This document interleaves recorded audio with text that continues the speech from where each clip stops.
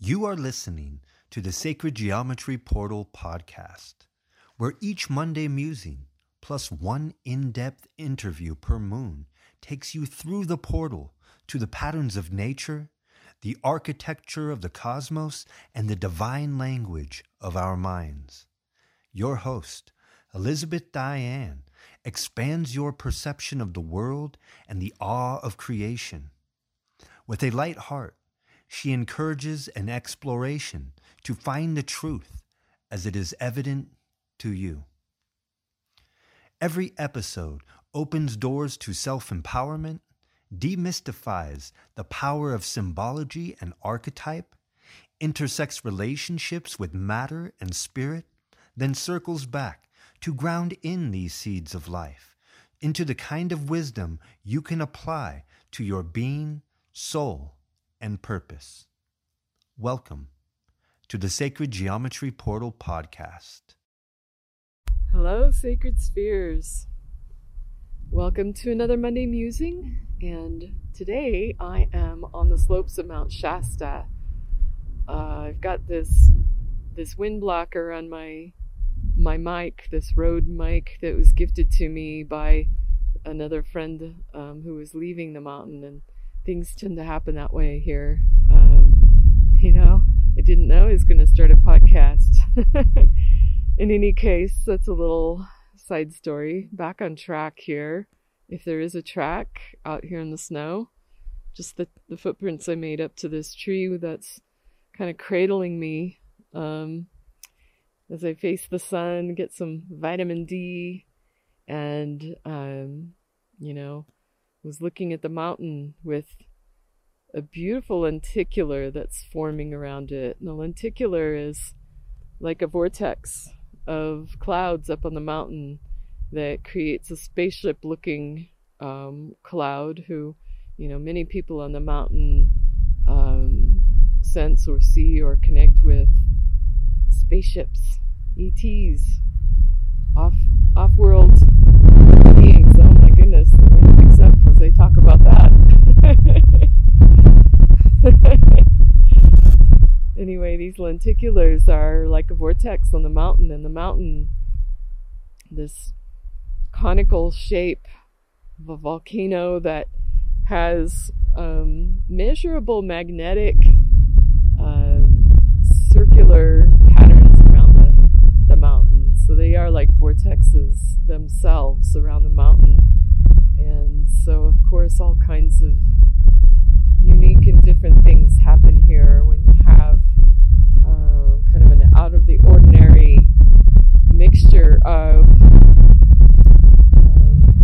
magnetics and vibes, frequencies, different amounts of water, different amounts of higher altitude sunlight, lightning and energy from the mountain. So there's the scientific approach, and then there's just the experience that people here will all describe differently and tell stories about in fun and unique ways. In any case, I was pondering what I was going to talk about today for this Monday Musing, thinking about last week's talk about the platonic solids and their relationships, their romantic relationships, and all of that. It was kind of a fun podcast. And today I thought, maybe I'll talk about the Tetrahedron, which is one of the first platonic solids I talked about. And of course, with that, I talked about its dual, its partner, its mate, which is itself, and it creates a Merkaba. And as I was thinking, maybe I'll talk about that, I glance over to my right, and what's right there? 3 branches sticking up out of the snow, creating a tetrahedron. I kid you not. The messages are loud and clear, so I best not ignore this one. And I will share with you today a bit about the tetrahedron and go in deeper with this one platonic solid. It is so interesting how it creates a star tetrahedron, and I mentioned this last week, that in its core is an octahedron. And it's almost like the Merkaba, or the star tetrahedron, is also a stellated octahedron. Definition of that: a stellation off of a three-dimensional object means its edges are extended outward until they intersect each other. And with an octahedron, there's a unique way that happens to form a star tetrahedron. A little different to try and describe, but you can look it up. And this Merkaba, the star tetrahedron, is thought of as the vehicle or the chariot, if you look at ancient texts, and where it shows up in history is in writings like the Hebrew books that give rise to the Kabbalah. Believe me, I've not studied much of it, so I cannot tell you I'm an authority on it, but that I do know that the Merkaba is referred to in Kabbalistic traditions as a chariot or vehicle. I think it's connected to Enoch, who is considered an adept, a wise person, to say the very least. Some people say he's an embodiment of Metatron. So this wisdom that we hear about the Merkaba being a chariot is that it's essentially our light body, a light body vehicle. And that might sound very woo-woo, and that's okay. And what does that mean? A light body vehicle?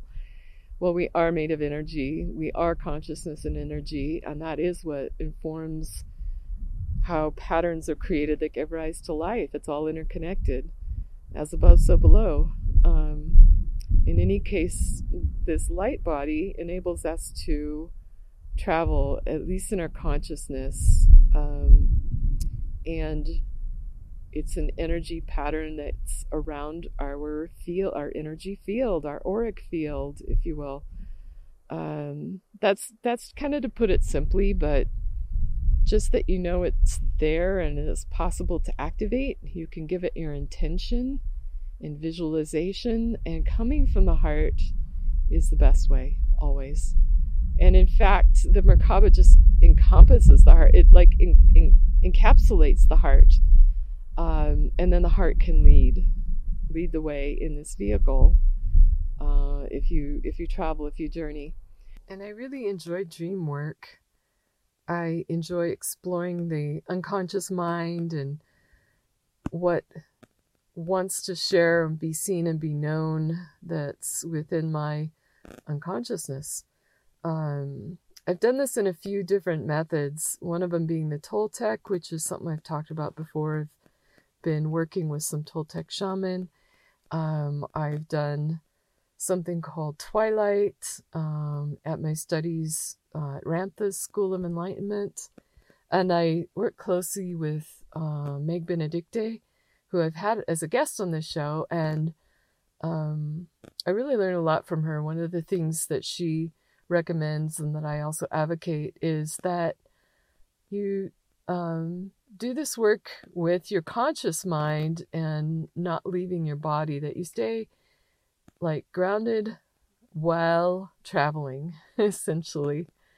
So there's a little bit of an art to learning that, and the beauty is that you can come to face fears this way and discover so many gifts that are waiting for you, healings, all of that.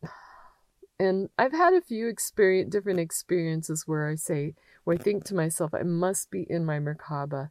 This must be what the light body is. And there's been times when it's been intentionally activated, where I visualize it around me and intend it to spin and create that field that it needs to create in order to journey.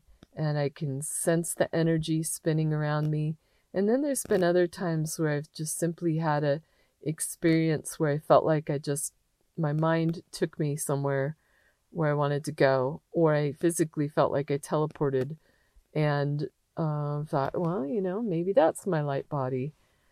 Anyway, I don't claim to know everything. People have different experiences, so many different experiences, and then try and describe it with something. And so whether we're talking about the same thing or something slightly different, I don't know. But I do know historically the Merkaba is thought of as the light body. I do know that if you visualize the star tetrahedron around you, spinning around you, and you connect in with your heart and have a heartfelt intention, that you may have an experience of some sort in your awareness. And definitely can be very important to pay attention to, just like dream work is, if you're paying attention to your nighttime dreams and the quality of your dream time, and the ones that come true in the future, and the ones that just give you messages or make you more aware of your emotions. So I've contemplated and paid attention to the Merkaba for many, many years now. I think it was about 2005 that I first discovered it for myself. Not discovered it, but became aware of it when I kept almost compulsively doodling. Every time I'd pick up a pen, I would start drawing this little spherical circle, and then I would start drawing this little oval around it. And almost like if you looked at Saturn, but I knew I wasn't drawing the rings around Saturn. I couldn't figure out what I was drawing though. Why did I keep drawing this form? I kept doing it over and over and over again. And a short time after that, I discovered Drunvalo Melchizedek's book on the Flower of Life. And in it, I was so surprised to find pictures or illustrations of exactly what I had been drawing. And he was relating it to his Merkaba process that he's taught. Now, just saying that, I never really, I kind of tried his process, but it didn't really click with me. And it was after that he started talking about the importance of the heart and being intuitive. And so I feel like with any of these meditative processes where you're using, for example, sacred geometry in your field, there's always, the importance of being intuitive and balancing the left and right brains. So you may be doing something with the left brain where you're visualizing and you're kind of like linearly setting up the geometry around you, but you also need to shift to the right brain and the intuitive, and always connected within the heart. So I think that heart-mind coherence is a really important practice with all kinds of meditation, because the heart's a power center, and I feel like the Merkaba expands out from the heart once it's running properly. That's what I'm learning about it and what I'm experiencing in my meditations. So having discovered the Merkaba and then working with Meg Benedicte, who I mentioned earlier, she doesn't see the Merkaba spinning in two opposite directions the way Drunvalo does. And I don't like to get too caught up in, this person's right and that person's wrong or whatever. You may want to test things for yourself. These are, this is all my words, language that comes through me, and some of it is it's pretty much all philosophy until you try it out and you have an experience for yourself. I'd like to close out this podcast excited about the upcoming full moon and the podcast that I'll be coming out with on Thursday that's closest to the full moon. And I don't have the date on that, but you'll see it. I think it's the first Thursday in February. And my guest will be Seth Adam Hargett. And he is the inventor and the kind of the knowledge keeper and creator of something called Omnicore. And Omnicore is a device that greatly enhances the energy field around you, or in a room or in a space. A lot of people are really raving about it, and I'm really curious to know more about it. What I can tell you is that he uses a Genesse crystal, and what that is a geometric form that is 3 circles that intersect, and their points, their intersection points create the same intersection points you'd get for the tips or the vertices of a Merkaba or a star tetrahedron, exactly what we're talking about today. And so he's going to share everything he knows, or maybe not everything.